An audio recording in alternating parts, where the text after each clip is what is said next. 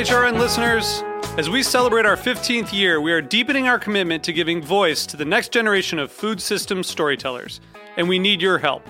Our internship and fellowship programs help activate new possibilities for underrepresented and underestimated young people through experiential journalism, audio engineering, and production training. Through these unique programs, HRN helps food equity stewards build essential workforce readiness skills that expand their potential and foster economic mobility. Please consider supporting these critical programs. And with a minimum donation, you can be entered to win a dinner for two at an amazing restaurant in one of 8 cities and tickets to a concert at a great venue in one of those cities.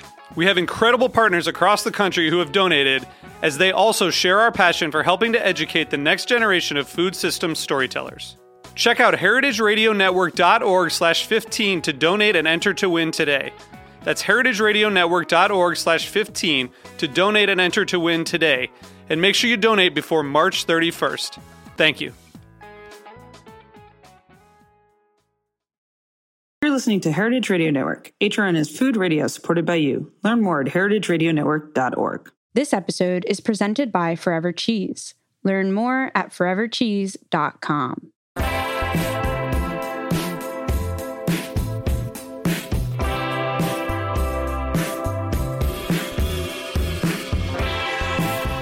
Hello and welcome back to another great episode of Cutting the Curd. I'm your host today, Jessica Kesselman, and our guest today is Anne Mendelson, a writer, a journalist, and a culinary historian who's written for several magazines and has written books, including Stand Facing the Stove, the story of the women who gave America the joy of cooking, and Milk, the surprising story of milk through the ages.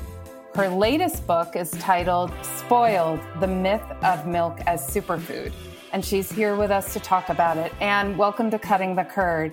Great to be here. I have to admit, I don't really know where to start in summarizing this book, so I'm going to start with something you wrote in the introduction that really resonated with me. The quote is, "The sheer vastness of today's drinking milk industry makes it difficult for consumers to understand much about milk itself." And I think your book goes on to explain in great detail what it is that consumers don't understand. And I do want to be clear that we're talking about drinking milk, like the fluid milk that we drink that used to come in the glass bottles, now comes in cartons to drink on its own. So what is it that you think, for someone who hasn't read this book, what is it that consumers don't understand? I know that's a really big question, but if there were just a few things that you felt consumers really don't understand that you want them to, what would those things be? Well, one thing is that the stuff there in the carton, in the bottle, it is very far from being a, quote, natural, unmonkeyed with product. It's been monkeyed with a lot before it ever got into that carton or bottle. It is not milk in the state it came from the cow. It has been processed. It has been put through hoops. It has been centrifuged, separated, recombined in different proportions. Even before it got even before it left the cow and was on its way to the processing plant, it had been interfered with by manipulations of the cow's diet, by breeding programs that are supposed to make the cow give milk of very large quantities in proportions that will be the most profitable for people to handle and sell. It is a highly manipulated product, and it has absolutely nothing to do with any image of a happy cow grazing in a meadow. I think one of the things that also resonated for me in this book, being somebody who's worked in the cheese industry for almost 2 decades now, is how far back you've gone in looking at drinking milk and really teasing out what all of those steps towards mystifying and processing the milk we get at the supermarket, how centuries and centuries of manipulation, and very little of it. When I read your book, it was more about the people and the economies and the politics than it was about actually what was, putting the farm, the farmer, the land, the cow first. It was about so many other things, some good, some for the better, and some not. And one of the things that also resonated for me in the introduction of the book was when you framed drinking milk in this kind of socio-political perspective historically that still perseveres today. And that frames a lot of the rest of the book. The fact that milk, which is highly perishable in its natural form and indigestible to many throughout the world, was developed into usable, long-lasting fermented products, which are beneficial to our health and the environment. But this, people went through a lot of trouble to create an industry, to use your words, an industry with illogically preferential treatment of unfermented full lactose milk. And that this industry has become a revered institution. So now it's almost as if it's too big to fail, right? I just keep trying to think about how did that happen? And I think we do know how it happened. But you do also say that food has always been intricately linked with empire. Can you say a little bit about that perspective that you lay out in the beginning of the book that then we kind of see as the rise of the industry of drinking milk? I think it's hard to separate the importance of milk today, this humongous importance that it acquired, from the fact that the industry came into being because of power relationships, among other things, the power of scientific research, the power of one culture to present its scientific beliefs as superior to anybody else's, because it was a superior civilization. It was a wealthy and powerful civilization.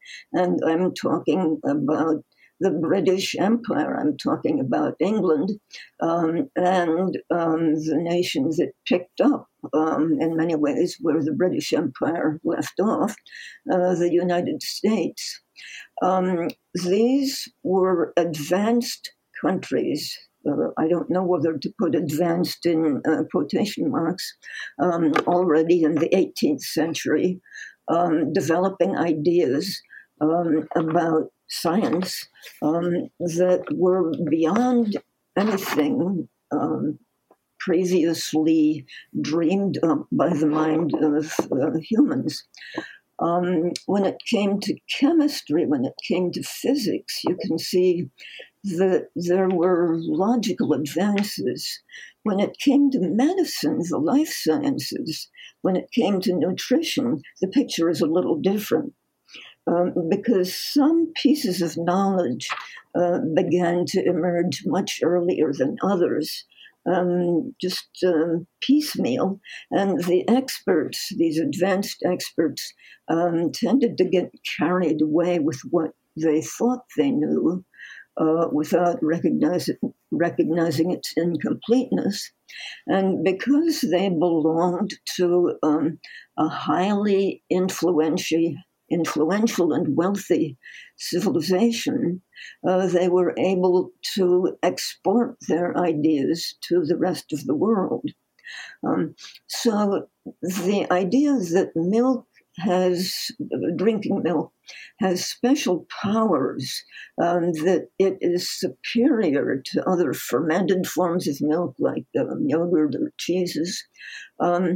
This really stuck because the experts who were promoting the idea were part of leading intellectual waves in a powerful empire-building civilization. I love, there's a section in the book where you're talking about that rapid, almost like a hamster wheel that farmers got trapped in, where in the effort to start standardizing milk production, I believe it was the Alabama. Yeah. If you want to say a little bit about what was happening in Alabama at the time, that really we started to see, in the effort of standardization and safety, that dairy farmers were suddenly being put through expectations and then requirements to upgrade facilities, to upgrade the way they were doing things. And then the introduction of milk grades that we started to see the steering away from raw milk, and started to see kind of where we are at now, where for the farmer, they become almost indebted in order to participate in the industry. What was happening in Alabama? What was that? Well, let me, before I get to Alabama, let me go back maybe to another thing that was happening, which was that milk is kind of intrinsically tied to the countryside. Mm-hmm. Or anyhow, it's tied to places where you can have a lot of cows at once. Well, the market for milk, the consumership, was increasingly in the cities. And there were awful political brawls that developed between the city where the consumers were and the countryside where the farmers were early in the 20th century. The cities were trying to impose standards of sanitation on the milk. The farmers were saying, hey, you're not pushing us around. And state legislatures tended to go along with the farmers more than the cities. Well, the United States Public Health Service in the 1920s decided we have this awful patchwork of regulations that are locally enforced or not enforced, and farmers are quarreling. Let's see if we can make a draft of a model regulation. The USPS, the Public Health Service, did not have the jurisdiction to legislate any kind of federal standards for milk sanitation or milk handling. But it did have the clout to take one state and present a draft of a model regulation and see if they could persuade the state to adopt it. So Alabama was a great choice because in the Deep South, the dairy industry was much less developed than in the North. The conditions were more difficult for cows. The warm weather was a severe strain on their health. And in the Deep South, you had little farmers, not big farms. You had little individual farmers with a few cows who had not been formed into any kind of lobby the way dairy farmers were in the North. So a representative from the Public Health Service went to Alabama and started going around towns, municipalities, saying we would like to propose a way of getting safe milk to people by standard regulations for all dairy farmers and for all plants that process milk. And the regulations would be things like you must not have your milking parlor in the same room where you actually, well, you can't have the milk tank in the same room where the milking is being done. You can't have the milking being done close to a dung heap. You have to have lots of running water. You have to have the ability to sanitize equipment, which requires heat, which requires a boiler. One requirement after another, that meant the farmer would have to make an investment in both technology and just ways of using the farm labor in order to comply with this draft requirement. Well, Alabama was not very well organized to put up resistance, and the draft regulation had only been circulating for a matter of months when quite a few towns, municipalities, had signed up for it. And within about a year, Alabama, the state, had signed up for it. And the Public Health Service kept going around trying to persuade other states, look, this is going to be a benefit to all of us because consumers are going to have more faith in the quality of the product, the safety of the product, and everybody stands to benefit in the long run. I think a lot of people did benefit in the long run, but they weren't necessarily the farmers. Mm-hmm. And what time period are we talking about when this really took hold? Starting, I think the first Alabama effort was 1924. And then what seems to happen then is just was it a need out of economics that I think you refer to it as the survival of the biggest, that to make it more economical, one needed to get larger in scale. Yes, the so-called experts had been preaching this even before that, as early as around World War One or before World War One. In the northern states, they had been telling the dairy farmers a farm with 5 cows has labor costs per unit of milk harvested, per quart or per gallon or whatever. Labor costs are going to be twice what they are for a farm with 50 cows. And get bigger, get bigger. That was the mantra from the beginning. Even before the United States Public Health Service started circulating that draft regulation.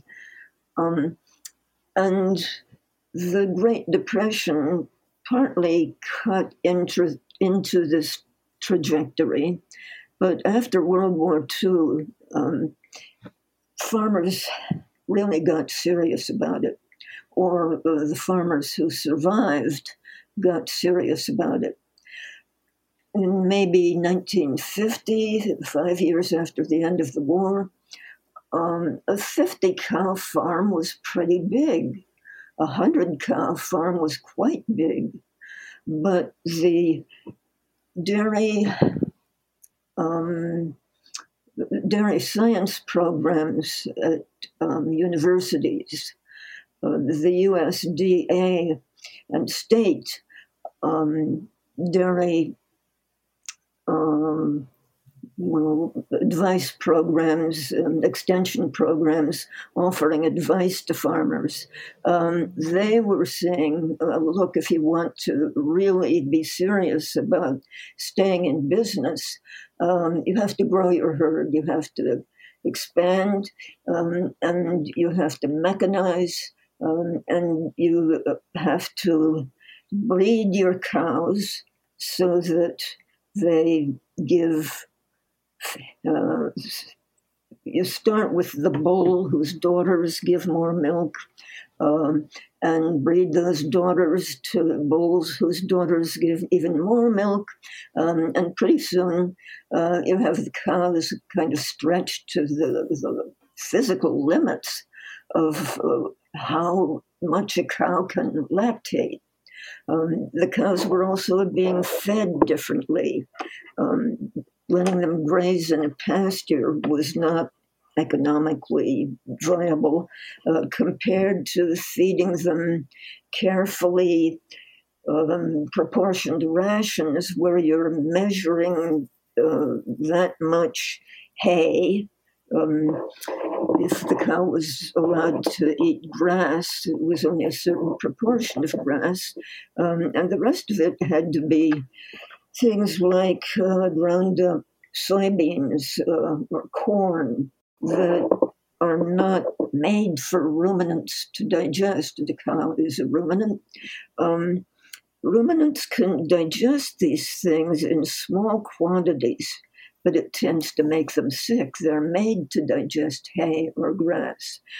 Well, if you supplement the hay and grass with more of these high-calorie, high-energy feeds, you have the cows giving more milk.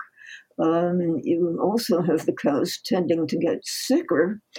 And the farmers, many of them have just been on this merry-go-round for decades, trying to balance the welfare of the animals against the ideal output that's necessary to offset production costs. I think what is so interesting in the book, and I think a lot of our listeners, because the majority of them do work in the cheese industry, some of this is going to sound really familiar to them. But in the book, what's interesting to me is how you spell it out through time. So you really have like a timeline where you show, and the events happening in the world and how that influence the market, which is what really a lot of this drinking milk business was being dictated by. And what you were just describing, was looking at pre-World Wars when we had more smaller mixed use farms versus the post-World War farms where as they were growing, more and more of what the animals needed in order to survive, the more of the food you needed to feed your herd was coming from further and further away. And then what's so fascinating too is that then what they were eating was needing to be enriched and supplemented. So actually there were vitamin supplements for your cows because they couldn't get the nutrients they needed just from grazing. It's unbelievable to me. Yeah. Yeah, the bovine diet used to be adapted to the way cows metabolized their food, not sort of always a little bit at odds with the way cows metabolize their food. So you keep having to make adjustments, and you have to adjust the adjustments, and it's a never-ending merry-go-round. Another thing that your book gets into, expanding on the role of scientific advancements in health studies and how those impacted dairy farming was also how the whims of a health study could influence the entire market. So, for instance, a study on the link between cholesterol and whole milk, and suddenly everybody wants skim milk. And then we find out, well, nope, fat's not bad for you. So then we see the reemergence of whole milk. But there's a passage in your book where you talk about even just being able to see the cream line on milk and how homogenization kind of did away with that because of the perception of, there's this, yellow thing like sitting on the top of a look at the fat on the milk. And are there any of these advancements in scientific advancements that you think did more damage than others to the way we view dairy? Well, I would point to homogenization. I think I know that a lot of people believe raw milk has all kinds of superior qualities, and I don't want to get into that argument. But I believe homogenization alters the basic structure of the milk in ways that pasteurization doesn't. Mm-hmm. And it makes the milk more anonymous looking, because when all milk got to the consumer with a cream line, you could look at the milk. It was usually coming to you in glass bottles. And you could see, gee, that looks at the top, that cream is so rich and yellow looking. That must have come from a Guernsey cow herd. Mm-hmm. And if it was very pale looking, well, probably Holstein or Ayrshire. And these differences just got kind of wiped out by homogenization, which took hold just at the same time that glass bottles were being phased out and opaque cardboard cartons were coming in. To some extent, also plastic jugs, but plastic jugs are not as transparent as glass. You don't expect to actually see the milk clearly through the carton or the jug. So the visual clue was vanishing. But besides that, when milk is unhomogenized, the way the fat globules behave, they have they cluster by gravity at the top. That is, they are lighter than the skim milk. The water, the milk with the heavy water content, that is the skim milk, sinks to the bottom, while the lighter butterfat rich milk collects at the top. And the globules that surround each little dab of butterfat are very intricate. They chemically very intricate. They are like very complex membranes enclosing the globules of milk. And homogenization busts up all those membranes and reconfigures the milk into a homogeneous structure where there are no fat globules that are large enough to separate from the skim milk. It's all mixed up together. But because the milk is almost uniformly, always centrifuged as soon as it comes into the plant, separated into the cream and the skim milk, you can recombine those elements in any way you see fit. You can recombine them to make what is called whole milk, which is usually 3.25% butterfat. Now, a real cow does not usually give milk that is 3.25% buttermilk. Real cows, even Holsteins, give milk that's closer to 4% butterfat. And the flavor difference is perceptible. That may sound like just a few percentage points. It makes an enormous difference. Well, you can get away with selling 3.25% milk fat milk and calling it whole. And then for people who think that is too rich for them and they are going to drop dead of a heart attack, you can recombine the skim and the cream. So you have 2% milk, 1% milk, 0.5% milk. And so the consumers have this impression that they are in control of the amounts of a dangerous substance that they're taking in through their diet. We're going to pause here to get a word in from our sponsor. There's so much in this book. We could go on and on, but we got to get our sponsor in here. So we're going to cut away just for a minute and we'll be right back with Anne Mendelson.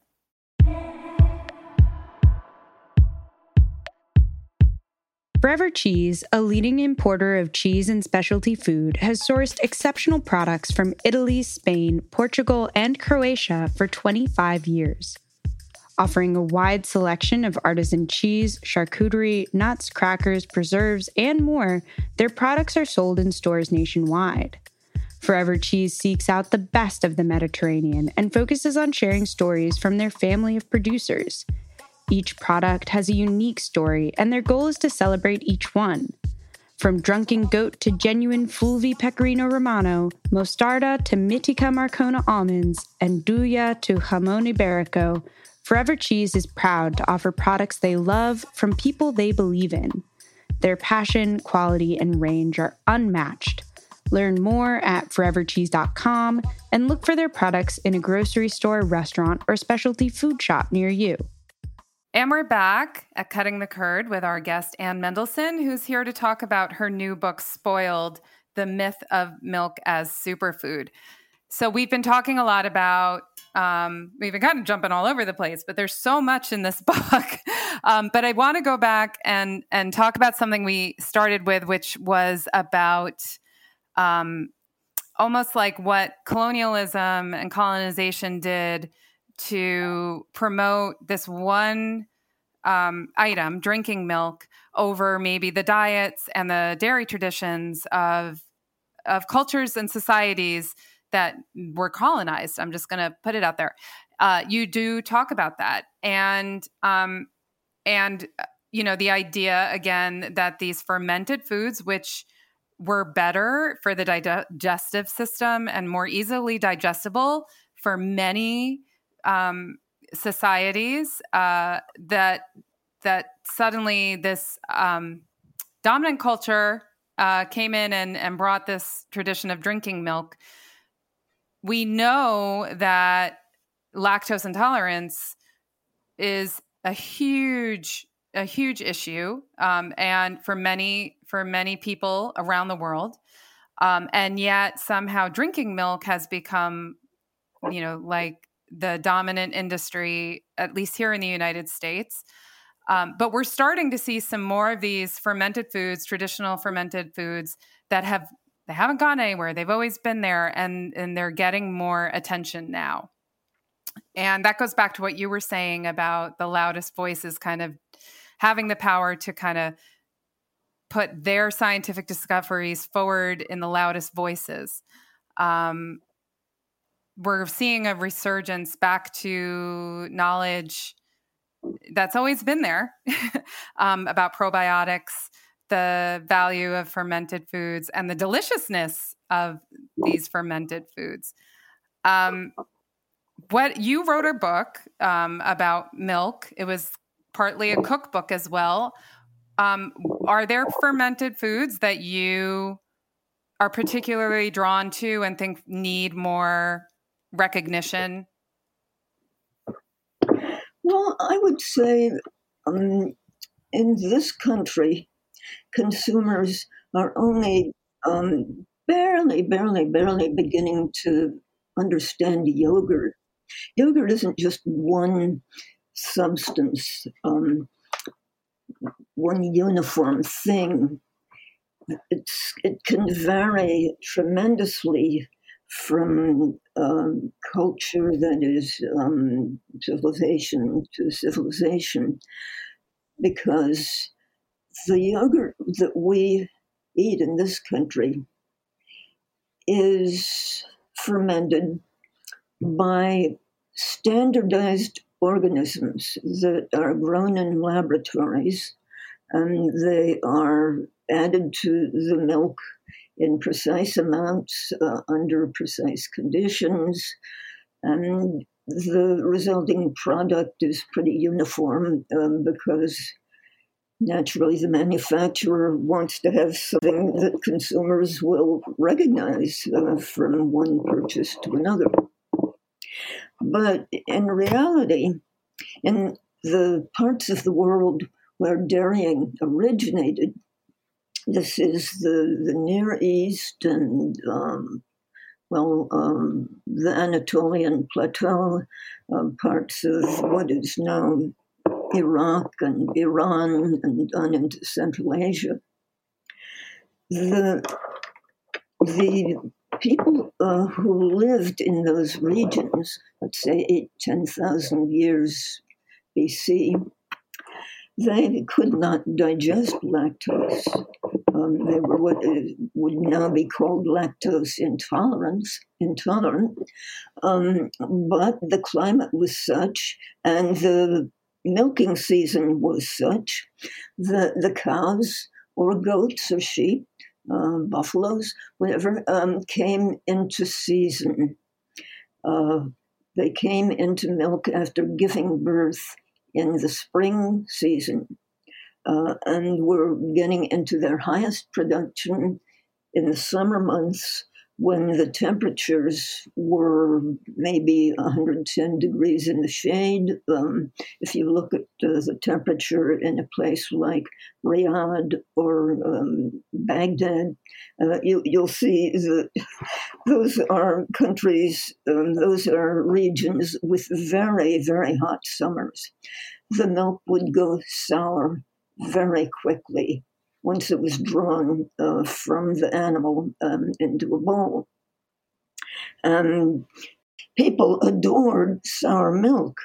They only used sweet milk, sometimes a little bit as a transitional weaning food for babies. When they thought about milk products, they thought about what we would call yogurt. And the organisms that did the culturing, that did the fermenting, were not standardized. They were enormous communities of different lactic acid bacteria that operated in slightly different ways, each one communicating slightly different notes of flavor or aroma to the whole thing. And I wish that in this country we could rediscover the fact that there are a zillion different ways of making what we call yogurt. Sour milk cultured by thermophilic organisms, meaning organisms that love warm temperatures like 110 degrees Fahrenheit, and operating together instead of just 2 or 3, or maybe a little handful more, of standardized laboratory-grown organisms. You could have really far more interesting and subtle and varied kinds of yogurt. And I have a sort of a yogurt campaign mentality. It's something that I want to preach about. I think you're preaching to the choir on cutting the curd. We've definitely noticed, just in terms of like talking with different guests over the last few years, there is more of an interest in using wild fermentation, more traditional fermentation methods. People are starting to really go back to the roots, back to more traditional methods of making cheese and fresh cheeses, not just aged cheeses, but also and looking, a combination of science, but also learning from people who are really sharing their knowledge on an international stage, which is great.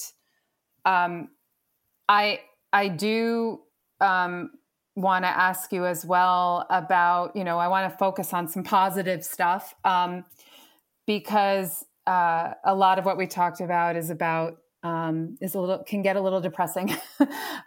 But, we've come a long way as more fermented dairy products are making their way onto supermarket shelves, and there's more recognition of the influences that are out there on the way we eat and what we eat. And I think it's also interesting, and this is also from your book, that in 1950, per capita consumption of cheese was 7.7 pounds a year in the United States. And in 2020, it was 40.2 pounds. Is that healthy? Is that okay? Like, that seems like a lot. That's just the beginning. But is that what does that translate to you? Is it just is it just like an increase in the interest in cheese? Do you think is it recognizing the health benefits? Like, what do you think is driving that increase in consumption? Well, I think people are just realizing that they like cheese.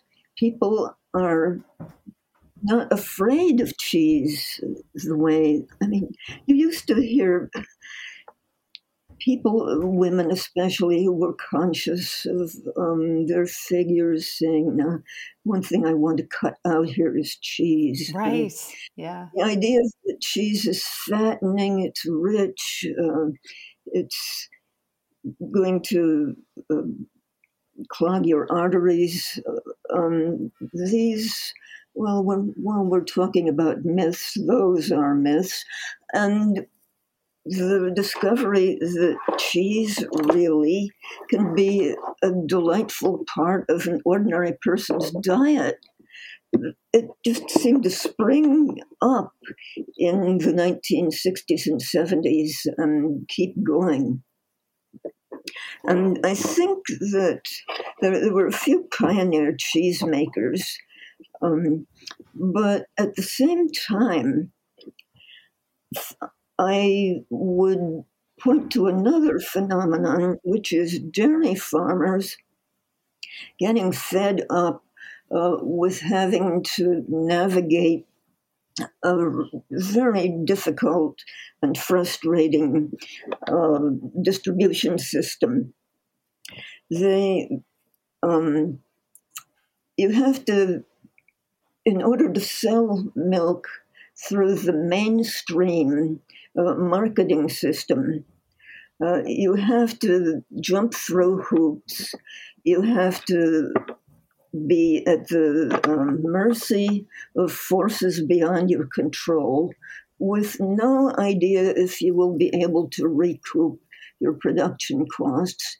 And although there are systems of government price supports, they don't do the job. If you are a small dairy farmer, you probably see the handwriting on the wall for being able to stay in business and have the farm left to hand on to your kids.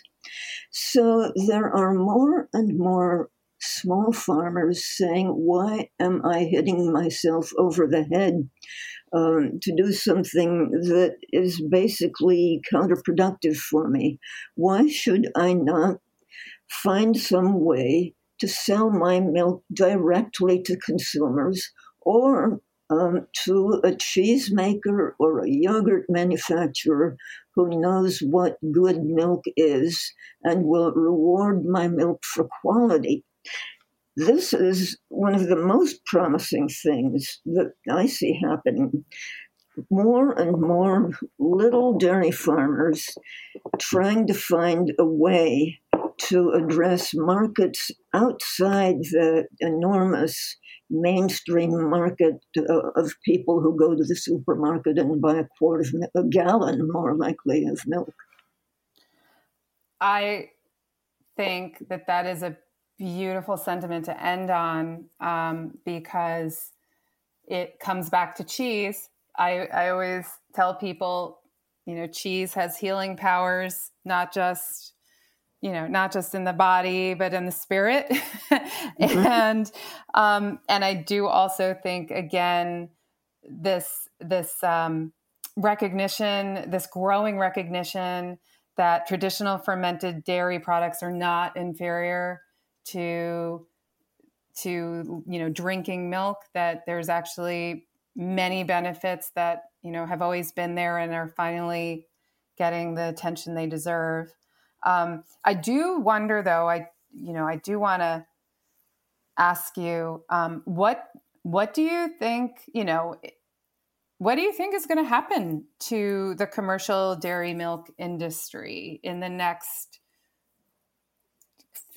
the next couple of decades with, not just the market forces, but also environmental forces, particularly water?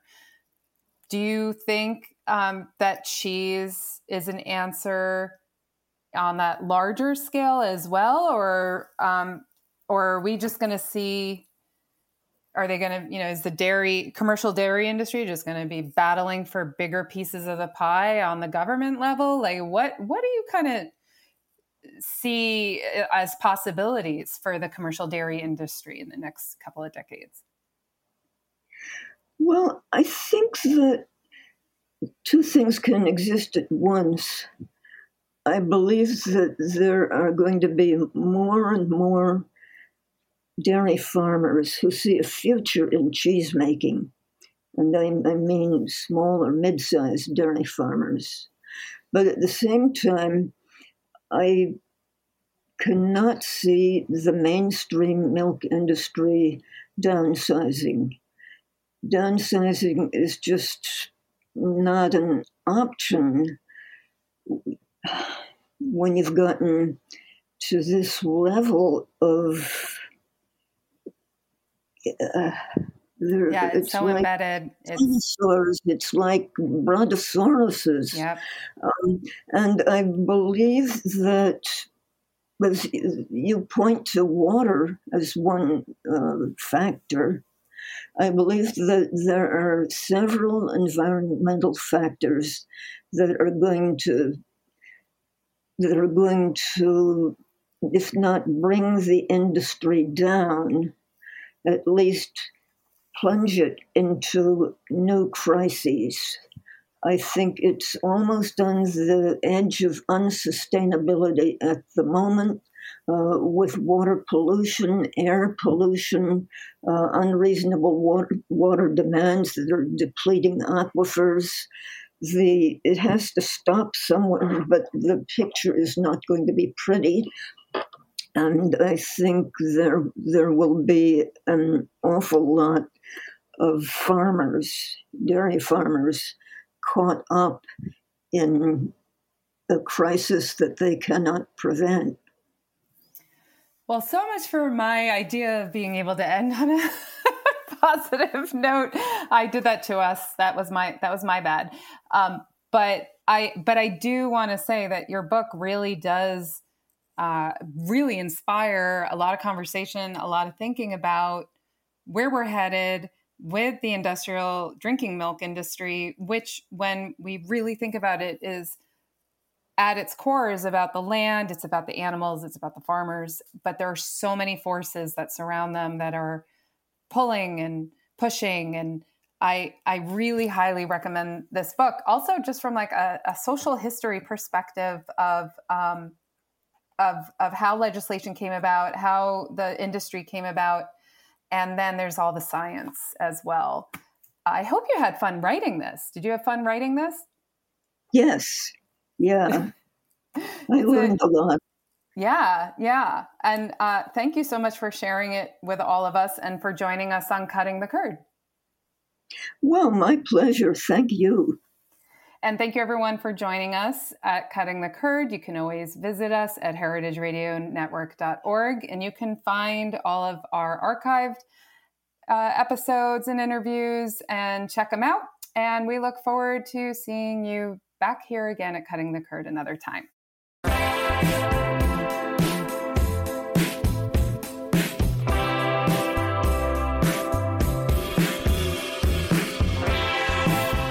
Cutting the Curd is powered by Simplecast. Thanks for listening to Heritage Radio Network, food radio supported by you. Keep in touch at heritageradionetwork.org/subscribe.